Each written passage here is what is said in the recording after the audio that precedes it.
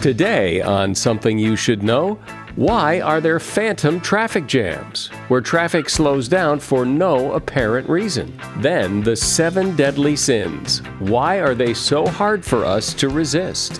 There's definitely a tension between our sort of inner drive to do those 7 things, because at least 6 of those 7, when we give in to those temptations, it feels good. Giving in to these urges, it is hard work, resisting temptation. Then some great household hacks for everyday emergencies, and understanding that you can still be a leader even if you don't have the authority to lead. The reason why I know that is because we all know people who have a lot of authority and are not doing a great job leading. And then at the same time, we know a lot of people in our past and our history who have not had authority but have still done great things. All this today on Something You Should Know. Hey, you like video games, right? And you like friends too, right? You know, a lot of people say yes to those questions, but here on The Besties, we prove it. Every Friday, me, Justin McElroy, and my brother Griffin McElroy team up with our best pals and Polygon co-founders, Chris Plant and Russ Freshtick, to dive deep into one game. It's like a book club, but with no reading required.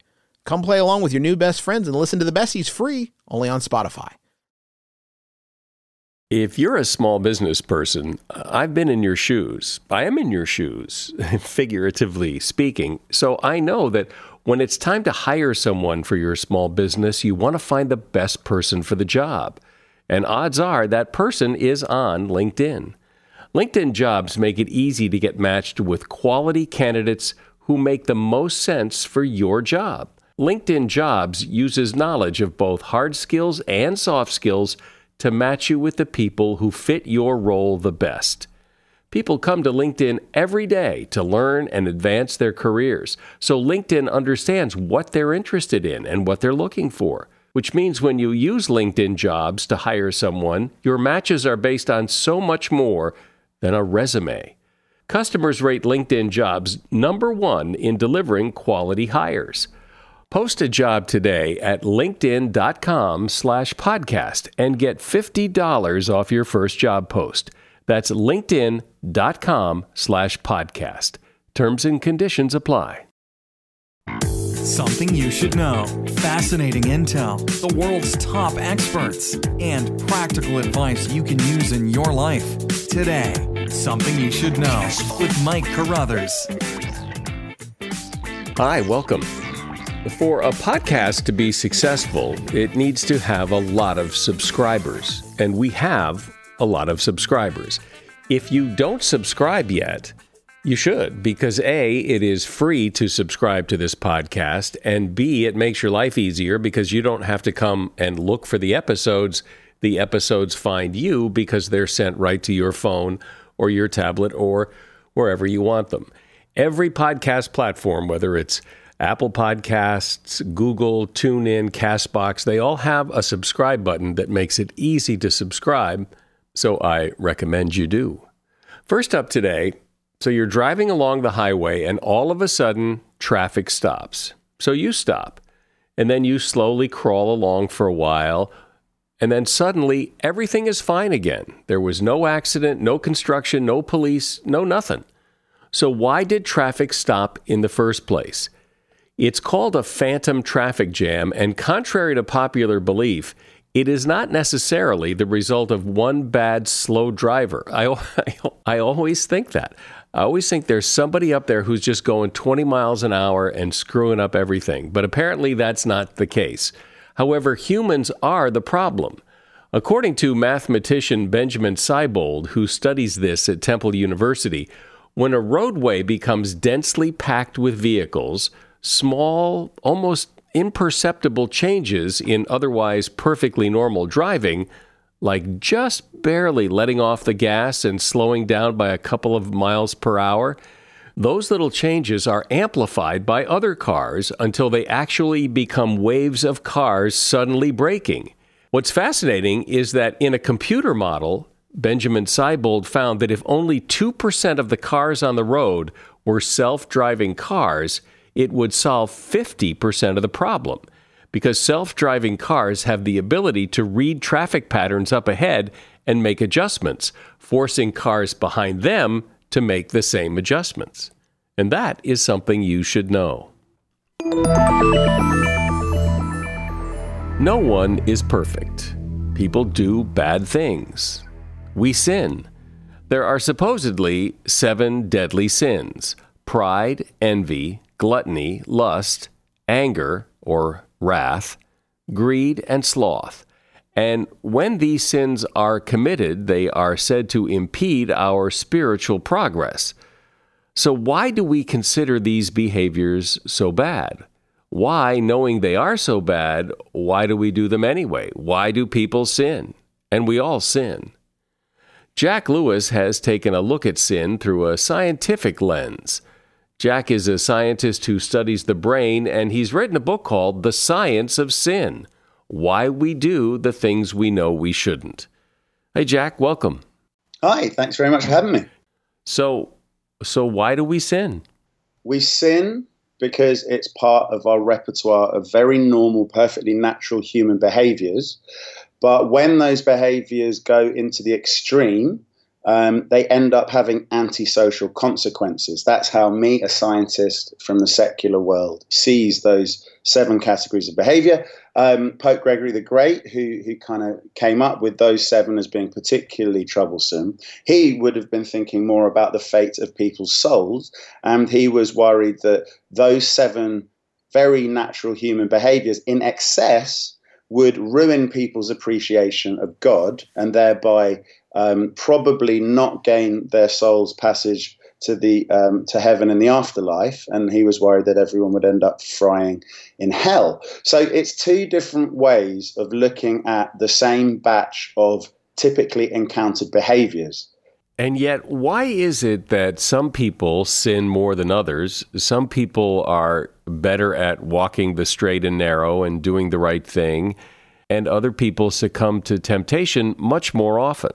Oh, it's a tricky one. There's no clear answers, but at the end of the day, those 7 things, we need them in moderation. So everyone's doing it a little bit all of the time. For example, if you abolished lust, we'd never pass on our genes into the next generation. If you abolish greed, people wouldn't end up building enough of a surplus to get them through hard times. Similarly, gluttony, rather than being an excess of money or cash or resources, it's an excess of food, tucking it away into the fatty deposits under your skin so that our ancestors could survive the lean times, literally avoid starving to death when no food was available if you'd managed to store some fat away. But the extremes of these behaviors, it's partly to do with how much our families tolerate it in us. You know, how much does the carrot and stick of, say, verbal feedback on whether our conduct is appropriate or not throughout childhood. If kids get practice reining in their sort of impulsive behaviors, then later on in life, that practice will turn into the reinforcement of specific brain pathways, which enable us to sort of self-soothe, if you like. So let's talk about the individual sins, like pride. We can start with that. I mean, pride is also a good thing. You should have pride. So at what point does pride become so bad that it becomes sinful? Well, you should start getting feedback from the people around you. You know, I can't speak with any authority about the difference between keeping a lid on pride sufficiently to avoid going to hell. But in terms of ending up with the positive sort of physical and mental health benefits, if other people are ending up getting hacked off with you to the point where they no longer want to associate with you because you're forever bringing the topic of conversation to yourself, you're forever trying to gain people's attention with your vanity, you're forever trying to elicit compliments from others, that can end up being extremely irritating to other people. So I think the point at which you're succumbing to the sin of pride is when you start finding yourself isolated. And being socially isolated ultimately is what is deadly about all of the 7 deadly sins, because people who find themselves isolated, who are lonely, they end up with worse health outcomes.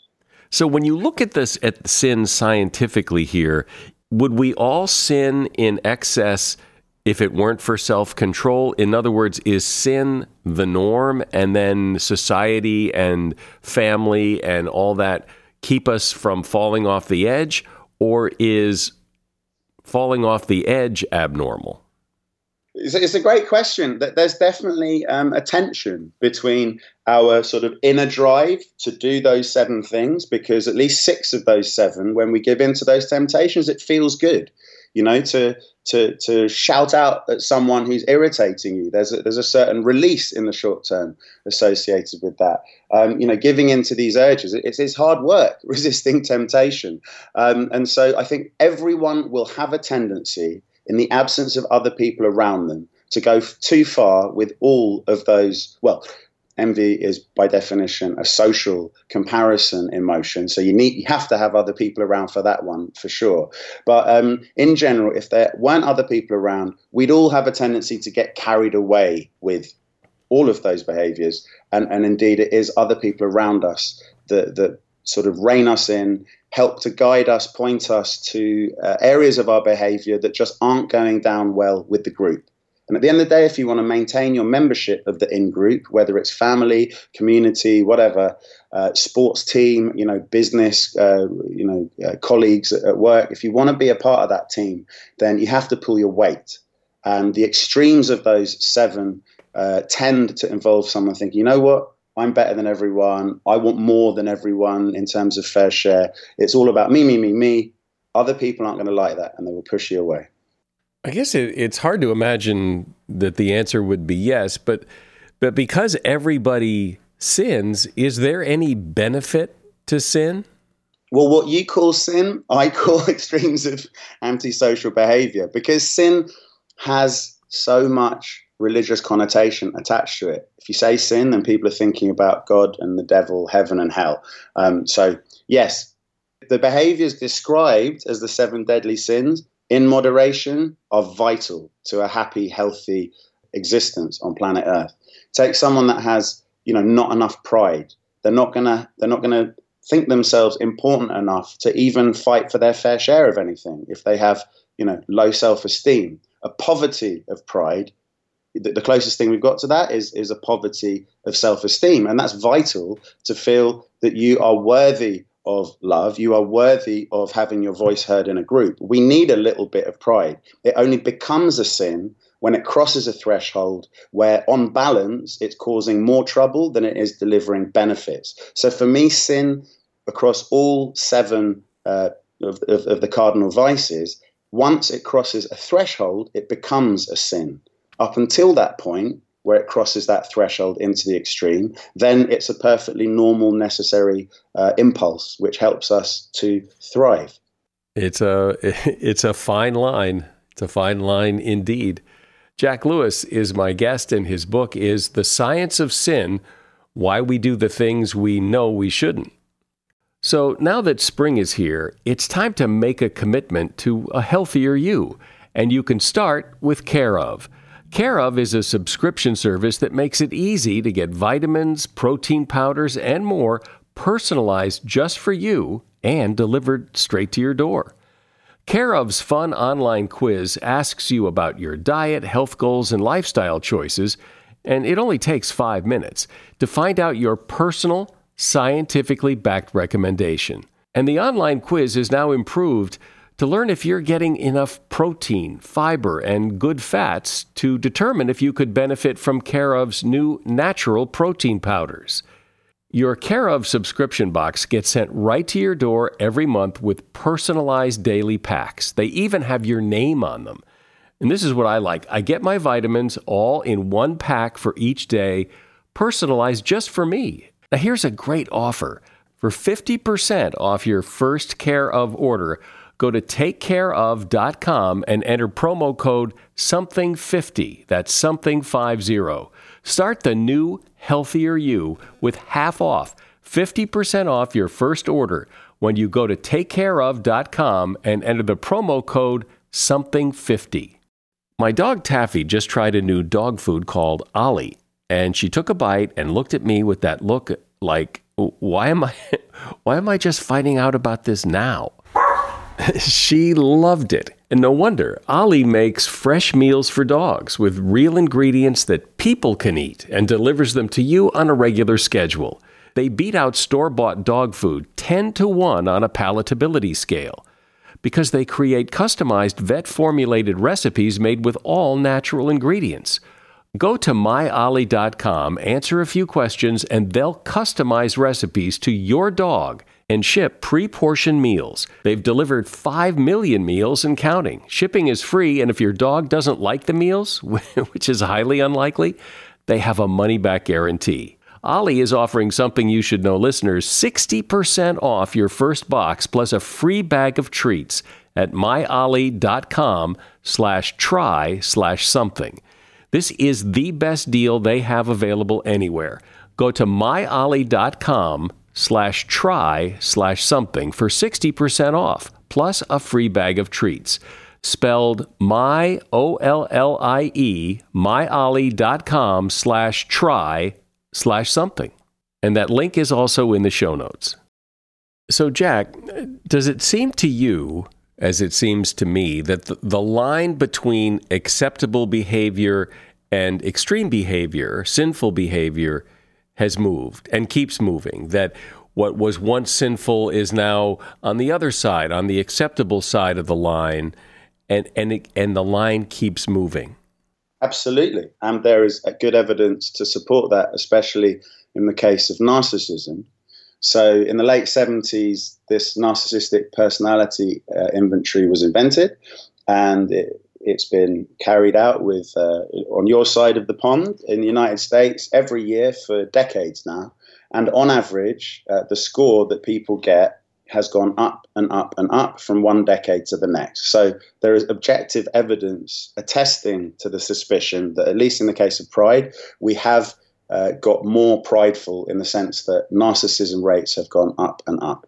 Then doesn't it worry you as a scientist that if what was once sinful is now acceptable, if that line keeps moving, that eventually it will move to the point where we just destroy ourselves? Well, I mean, if you take the example of wrath, the problem with a little bit of wrath, like as in a deterrent to keep people away from you and your loved ones if they have ill intent in their mind. Oh, and so Jack, let me just jump in here because you're British and you're saying wrath and we say wrath here. So I just want to make it clear that your wrath is our wrath or anger in your discussion. So go ahead. Extremes of wrath include, meeting your death through violent means, whether it's a war, whether it's a murder, whether it's some other kind of sort of unpleasant, violent interaction with other people. If you look at the data, we have never lived in a more peaceful time when we are less likely, if you look back across thousands and thousands of years, never before in the history of humanity has wrath been less of a problem.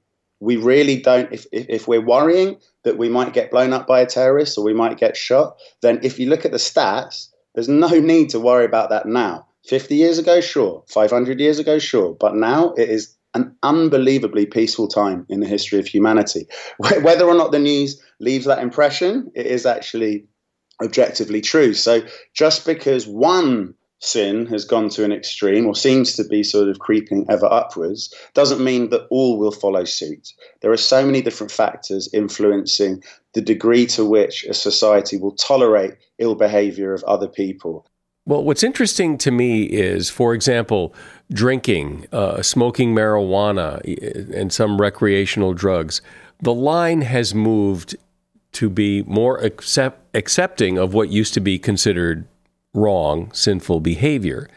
Premarital sex used to be much more taboo than it is now.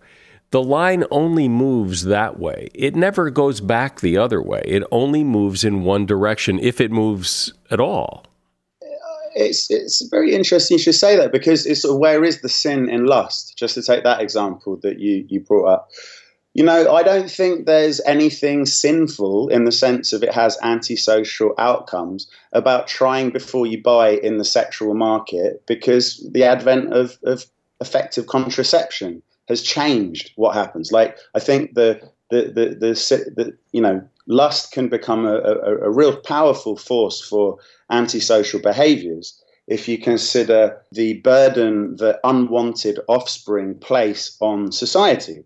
Someone has got to look after every child that's born, and if the parents had not planned for it, it was unexpected, it was just a sort of premarital bit of fun, which ended up meaning they had to carry more baggage than they perhaps had realized. Like, that is obviously awful for the kid who could potentially get bounced from foster home to foster home.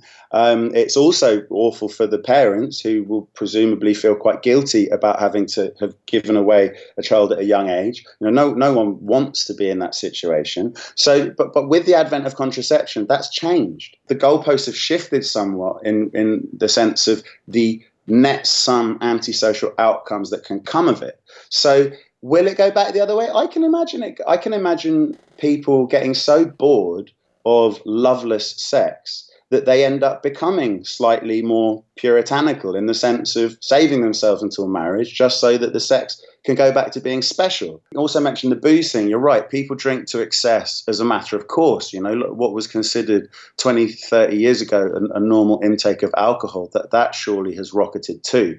And gluttony comes from the Latin word to gulp. So it really is about shoving anything down your throat, in whether it's kind of food or liquids, in excess. Never before has there been a situation on planet Earth where people are statistically more likely to die of obesity-related diseases. In other words, dying from an excess of food consumption rather than starvation. Up until very recently in time, the main peril globally in terms of people meeting an untimely demise when it comes to calories is too few calories. I wonder how much more sinful we are than we think we are. That because it's a sin, people cover up when they sin, and that is there a lot more sinning going on than anybody ever imagined. Even though we live in a more permissive society, I think there's a natural process whereby, when you're not worried that the vicar is going to see, or the priest is going to sort of catch you doing something which is going to ruin not just your name, but your family name, then people will be happy to just do whatever they want a little bit more. But they're always reined in by a sense of common decency on the whole. People do have a moral compass, even if they are not regularly attending church. Generally speaking, the vast majority of people have a sense of where the line is between right and wrong. And although they may disagree over it, over exactly where that line is, most people, you can never say everyone, there's always outliers, but the majority of people at least know when what they're doing is wrong. It does seem, I don't know if this really plays into it or not, but you've talked several times about, one of the things that keeps people from going over the line, wherever they determine the line to be, is what other people think, what other people observe. And there's a lot of talk now, movement towards not judging. Who are you to judge me? And I wonder if that plays into this at all. I think to ask someone to not be judgmental is slightly ridiculous. It's not possible to not judge. Sharing those judgments is another matter, and I guess that's what you're getting at. I think the minute we stop sharing our judgments of one another, then we're in trouble, because one of the main problems with being socially isolated is that you can start entertaining ideas and notions and concepts that are utterly ridiculous. And their madness lies. People who are, socially isolated, they have a higher incidence of, I wasn't being glib, but higher incidence of depression, higher incidence of psychosis, higher incidence of personality disorders. And it's partly because when we bounce our ideas off of other people around us, then they act as a sort of stabilizing mechanism. They'll either go, yeah, that sounds reasonable. Yeah, maybe that is happening. Or they'll say, what are you talking about? That might be how you see things, but that I was there. I witnessed it. That's not how it came across to me. Because a lot of the social cues that we're having to analyze on a daily basis, then it's not black and white. There's a lot of grayscale in trying to interpret the way a person looks at us, their body language, the way they respond to things we say. We need other people to help us interpret what their meanings were, what their real meaning was, what their true motives were. No one is perfect at all things, and we need others to bounce ideas off of. So I know that your big takeaway and your message, which I like, has to do with how all these sins are related to pain. So talk about pain. When you're on the receiving end of antisocial behavior, more often than not, it's going to come from a place of pain in the brain of the person who is being antisocial. So bearing that in mind it certainly helped me over the last sort of year or two since I first noticed this in the data, noticed these patterns. But rather than reacting impulsively and emotionally when you're on the receiving end of unpleasant behavior of others, if you imagine what's going on in those pain circuits of their brain, and then it can help you reevaluate their actions in a way that helps you to not take it so personally, and in a way that sort of helps you to be more empathetic of their suffering. So by feeling sorry for the person who's being aggressive to you, it can help reduce your own suffering. And I think that's tremendously powerful. So reconcile something for me, because you've been saying all along that sinful behavior, what we consider sinful, is really normal behavior just gone to an extreme. Now you're saying it's the result of pain, that if you're on the receiving end of antisocial behavior, it's because the person is suffering some pain. So can you reconcile that? Because doesn't it have to be one or the other? What an interesting question. So if we don't try to keep excesses of pride in check, then we're going to end up getting a reputation for being an absolutely horrific, narcissistic person that no one wants to spend any time with. And so once you start heading in the direction of those extremes, because no one else has given you feedback that's made you try to be more thoughtful of other people, to not rein in those impulses to draw attention, to feed your own sort of ego with compliments from other people. As you start tending towards excesses of pride, that's when the pain kicks in. Because as people start to desert you, you're going to start seeking that reassurance more and more and more, because it's treatment, essentially. It's a sort of form of self-soothing, the attention you get from others if you're a narcissistic person, that you crave more and more as the pain of loneliness increases and increases. So does that reconcile the two ideas? Yeah, and it's an interesting take on the topic. I've never looked at sin quite this way before. Jack Lewis has been my guest. The name of his book is The Science of Sin, Why We Do the Things We Know We Shouldn't. And you will find a link to his book in the show notes. Thanks, Jack. Thanks, Mike. It's been a pleasure. I have been sleeping with a calming comfort blanket on my bed for a while now, and I simply sleep so much better and deeper, and I sleep better. Calming Comfort by Sharper Image is this luxurious weighted blanket that helps you relax so you can fall asleep and stay asleep naturally. When you're under this blanket, you experience that great feeling of being hugged, which is as soothing for adults as it is for children. Calming Comfort applies an even amount of pressure over your body and helps the production of serotonin and melatonin, simulating deep touch pressure stimulation. So you sleep better, you feel great, and have less stress. The Calming Comfort weighted blanket comes with a 90-day anxiety-free, stress-free best night's sleep of your life guarantee from Sharper Image. Right now, just for Something You Should Know listeners, you can go to calmingcomfortblanket.com, use the promo code SOMETHING at checkout to receive $15 off the displayed price. Again, that's calmingcomfortblanket.com, promo code SOMETHING.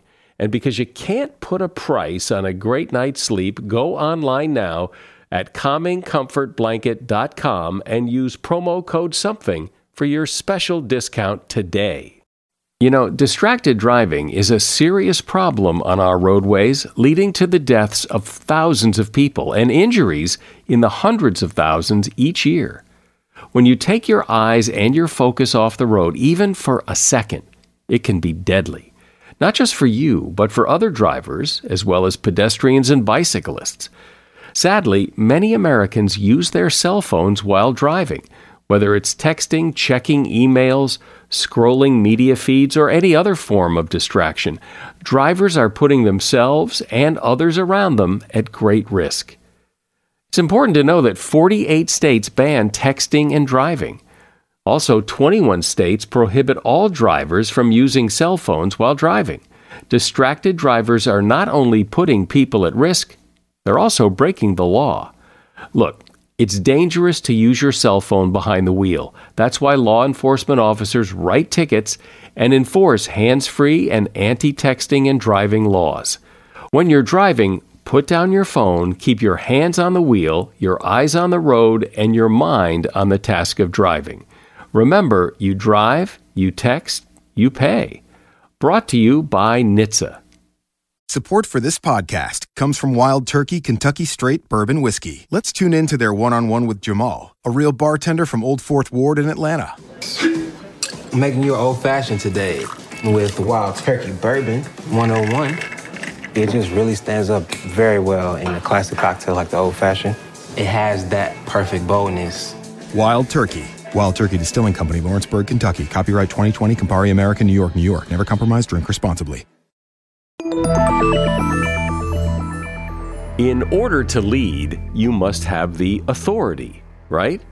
I mean, how many times have you wished that you had the authority to make things go your way because you knew your way was a better way, but you didn't have the power or the authority to do it? Well, perhaps you don't need it. Clay Scroggins is a student of leadership, and he's also a church pastor who has written a fascinating book called How to Lead When You're Not in Charge, Leveraging Influence When You Lack Authority. Hey, Clay, welcome. Thanks, Michael. Glad to be on. So how did you get involved in this topic? What made you look at this idea of leading without authority? I think along the way in my professional career, I started realizing that I had more dreams and ideas and hopes and wishes and desires for what we were doing than I had authority for. And I think the more I started gaining more authority, the more I started realizing that what I was really looking for, I actually had the whole time. That I think I used to think that if I only had my boss's job, then I'll be able to do all that I want to do, because I was buying into the myth or the lie that you have to be in charge in order to lead. And the more authority I've gained, actually, the more that bubble has been popped, that you don't have to have authority in order to lead. And the reason why I know that is because we all know people who have a lot of authority and are not doing a great job leading.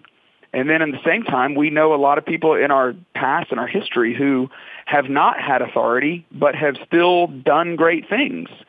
And it just caused me to learn personally what I think everyone knows at an intellectual level, that leadership is not necessarily relegated to authority, that leadership is really something far greater than authority. Leadership is influence. So then the question is, well, what am I doing to cultivate influence? If I can have influence at any level that I find myself in, then what can I do to start cultivating that kind of influence? And then what am I doing that's costing me influence? And so to have influence may not be to have authority, but what does it mean to have influence? That's really what leadership is. Leadership at its essence is influence. It's the ability to get people to do what they might not want to do in order to accomplish what they want to accomplish.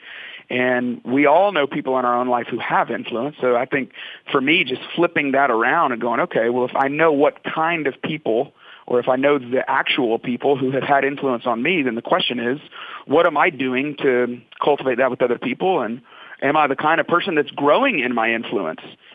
For me to be able to become the leader that I know I want to be, I just have recognized that's what I need to do. Is I need to learn how to grow. I need to learn how to grow my influence.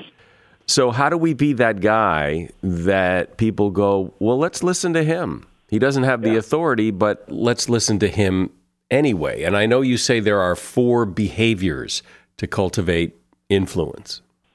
The 4 behaviors that I just know for myself I'm trying to do that I think ultimately are what cultivates influence with people are, number one, to lead myself well. Number two, to choose positivity, even when things aren't going my way or even when the job that I'm in is not the job that I want. And then number three, to learn how to think critically. The skill of thinking critically it really is a lost art in our society because there's so many distractions in the world. And then the last one is to reject passivity, to fight off the passivity that wants to get in me when I'm not in charge. So for me, those four behaviors provide a game plan, if you will, on how to begin to cultivate influence with the people around you, whether it's friends, family, or coworkers, or your boss, whoever it may be. So can you take those four behaviors and put them in real-life examples and walk me through it? Sure. Yeah, the first one, to lead yourself well, I mean, to me, the place to begin in trying to lead yourself well is to become more of a student of yourself, which the best way to do that is to be the kind of person that's fearless in getting feedback from other people.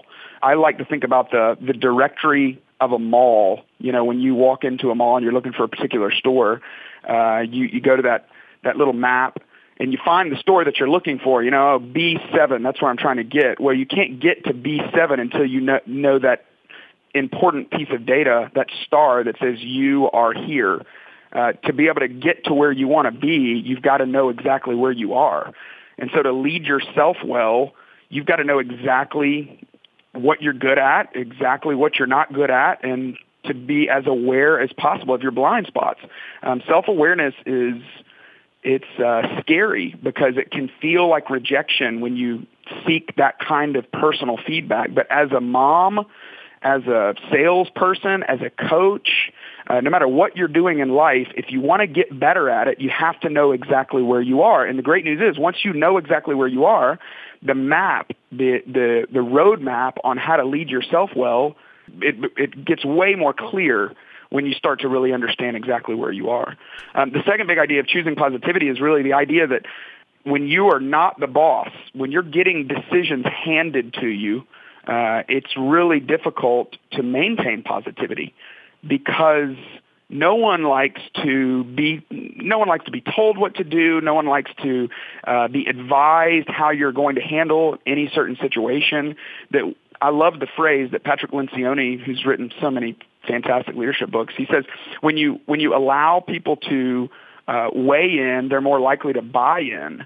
And that is true. The problem is there are so many things in our life where we don't get the opportunity to weigh in, but we're asked to buy in. And how do you maintain positivity in the middle of that kind of situation? I think it really has so much to do with a decision that you make. It really is a decision to be excited about where you are in your life today, to be excited about what you have in your life today. And that's just a choice of gratitude. It's a choice of perspective. There's somebody in the world today that has a worse situation than you and is more excited about it. And if they can get excited about it, then I think you can get excited about it as well. And that's not always easy to do, obviously, but it really is a choice. When I think about the people on our team, I want people that are excited about what they're working on today. I want people coming to work today like a 100-watt light bulb, not a 40-watt light bulb, but a light bulb that's burning brightly, because that is the kind of attitude that's going to cultivate the most amount of influence. And then thirdly, to be able to think critically, the skill of thinking critically is about noticing things, questioning things, and then connecting things. So, Michael, I like to think about somebody going into a restaurant. When you walk into a restaurant, I would imagine, particularly if you're an analytical type person, some people just can't turn it off, and they walk in and they think, wow, why is it so bright in here? Why is it so dark in here? Why is the music so loud? Why is the music so soft? Why didn't they say hello to us right when we walk in? When they sat us, when they seated us at our table, why didn't they, bring the whatever immediately? There are just some people that just do that naturally. They just notice things, they question things, and then they connect things between what they noticed and the outcome that they're looking for. And the great news about thinking critically is you can get better at doing that. It requires creating some margin in your life, to be able to think about what you're working on today. When's the last time you actually woke up early enough to carve out some space to actually think about your day? It really is a skill. I believe choosing positivity is a posture but thinking critically is a skill that you can actually improve upon.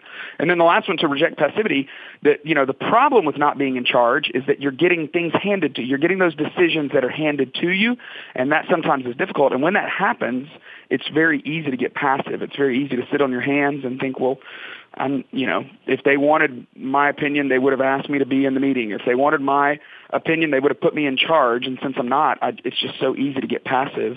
But it's about a decision to reject passivity and instead to choose intentionality or activity. So a couple of years ago, we had an intern.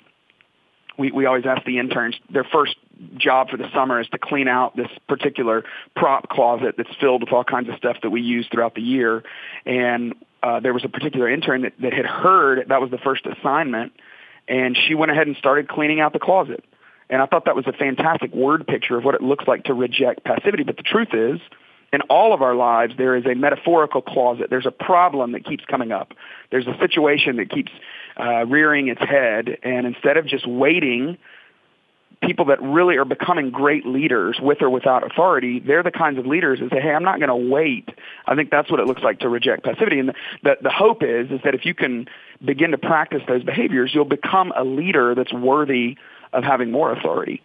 It would seem that what you're talking about would be much better suited for some people than others, meaning that it would seem as if you would need quite a bit of self-confidence to attempt to lead when you don't have the authority to lead. Yeah, this is definitely not easy. I mean, most people haven't even thought through the very simple way that they're either cultivating influence or costing themselves influence. But I'm a dad. I've got kids.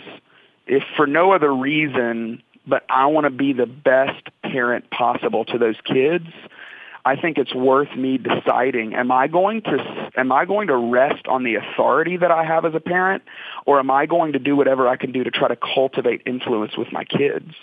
And am I going to pay attention to the things that's costing me influence with my kids? Whether people want to do this in a professional way or whether they end up, deciding to affect the government through civic activity, whether they're trying to make their community a better place, just the simple fact that at a very personal level, when you start to dig into what are the things that are cultivating you influence and what are the things that are costing you influence, I think every one of us begins to realize that when I get better as a leader, everyone around me gets better. When I become more aware of the influence that I have or the influence I don't have, I become a better parent. I become a better husband to my wife. I become a better friend to friends and colleagues and family members. That I think it really is true that everyone wins when the leader gets better.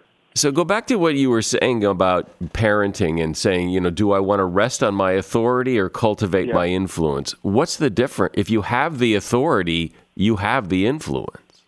There's a Saturday Night Live sketch from, it's probably 10 or 15 years ago, with Will Ferrell, where he's sitting at the dinner table and his kids keep interrupting him or not listening to him. And he starts banging the table, yelling at his kids, and he says that famous line, "Shut up and listen to me because I drive a Dodge Stratus," which is I don't know, when I was in college, that was the quote that a lot of roommates used to laugh at. It is, to me, that is a really simple example of what it looks like as a parent to rest on your authority. That you're basically saying, hey, listen to me, that because I'm the dad, you're going to shut up and you're going to listen to me. And that might work when your kids are 2 or 4 or 6, maybe even 12. But the older we get as humans, the more we really realize that we don't want to follow someone who's relying on their positional influence or their position of authority. We want to follow people who have cultivated influence with us. And so great parents learn that they've got to build relationships with their kids. Great parents learn that there are stages and seasons of parenting, that when your kids are toddlers, you can't parent them the same way when they're 20 as you parented them when they were 4, because they're now an adult or at least a young adult, and they can make decisions on their own. So, no, I would say there are plenty of parents that have the authority of a parent, but they don't have the influence of a parent, or they don't have the influence that they could have as a parent. And the same is true of a boss. There's plenty of bosses that have the title of a boss, but they don't have the respect of the people that work for them because they've missed opportunities to gain influence. And the big idea is that as soon as you can begin to separate those two concepts, that just because you have authority doesn't mean you have influence, and just because you have influence doesn't mean you have to have authority. As soon as you can begin to separate them and see them as different modes of leadership, I think the better you'll be able to start cultivating the one that really matters, the one that we all want to be led by, which is true influence. How do you lead without the authority? How do you begin to exert your influence over people without them thinking, well, wait, who does he think he is? I mean, where does he get off doing this without the authority to do it? I mean, how do you do it in a way that doesn't ruffle feathers?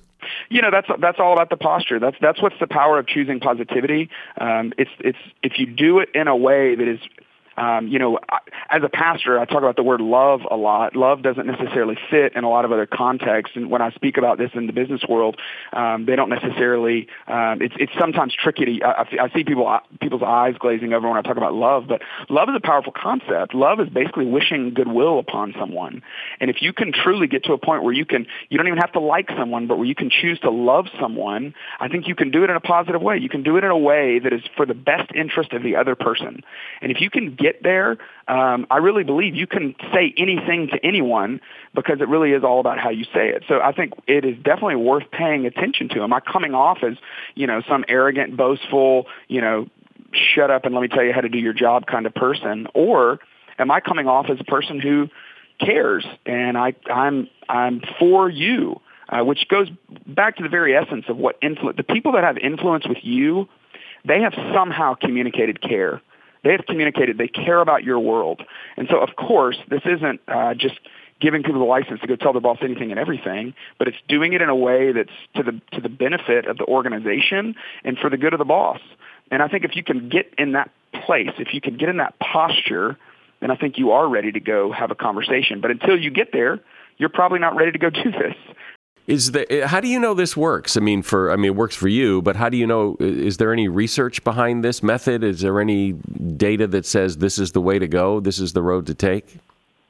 Well, the most indirect mentor for me in leadership has been Daniel Goleman. This is so much of this is rooted in what he's written about with emotional intelligence, that that all of us lead other people based on our own emotional health.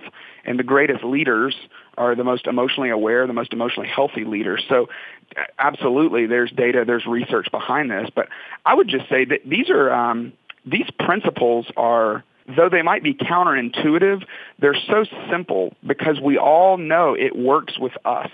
We all know that, listen, the kind of boss that I want, the kind of person that I want to work for me is the kind of person that is leading themselves really well, the kind of person that's choosing positivity even on the worst day, the kind of person that's thinking critically, they're bringing value, and then the kind of person that's rejecting passivity. They're not sitting around waiting on what somebody's telling them to do, but they're actually taking initiative and being active. So I would say in a way they're self-evident, but certainly there's research that backs it up, but I think they're so simple.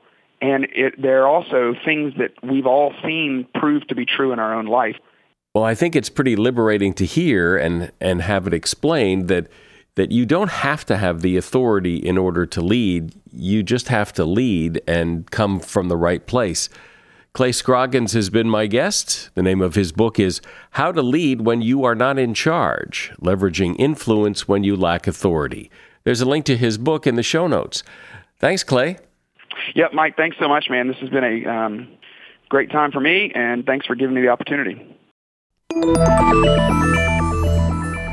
Like everyone else, your life is full of little emergencies. And here are some remedies for some of those emergencies from the experts at Good Housekeeping.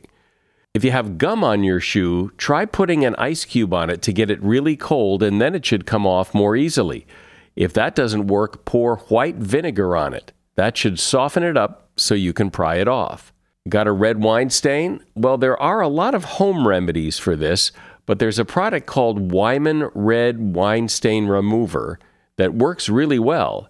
You can get it at Amazon, and the experts at Good Housekeeping gave it their seal of approval. It works on both fresh and dried-on spills for upholstery, carpet, and clothing. It's Wyman's Red Wine Stain Remover. Wyman is Weiman. If you have shoe scuffs, use a pink pencil eraser to eliminate them. If you need to get wrinkles out of your shirt quickly, you could get the iron, but Downy Wrinkle Releaser Plus is definitely faster and easier. The spray coats and relaxes fibers, so all you do is spritz it onto problem areas and tug on it to ease out wrinkles. Got a coffee stain? Try Shout Wipe and Go. It's a towelette that will prevent most stains from setting into clothes, and it works on tomato sauce, juice, and other common spills. And if you ever get jewelry tangled up, those little chains, sprinkle talcum powder on the knot. It actually works as a lubricant, and then you can use a safety pin to pull the chain apart. And that is something you should know. We have great advertisers in this podcast, and we make it easy for you to take advantage of what they offer because we put all of their contact information, promo codes, and everything you need in the show notes. I'm Mike Carruthers. Thanks for listening today to Something You Should Know. Do you own or rent your home? Sure you do. And I bet it can be hard work. You know what's easy? Bundling policies with Geico. Geico makes it easy to bundle your homeowner's or renter's insurance along with your auto policy. It's a good thing, too, because you already have so much to do around your home. Go to geico.com to get a quote and see how much you could save. It's Geico Easy. Visit geico.com today. That's geico.com. Support for this podcast comes from Pluto TV. Need an escape? Drop into Pluto TV for a world of free TV. Stream hundreds of channels and thousands of movies and shows all for free. Yeah, free. No subscriptions, no fees. Binge on 24/7 channels of Narcos, CSI, Star Trek, and everything from hit movies to the latest news, comedy, live sports, and more. Download the free Pluto TV app for Android, iPhone, Roku, or Fire TV and start watching now. Pluto TV. Drop in. Watch free.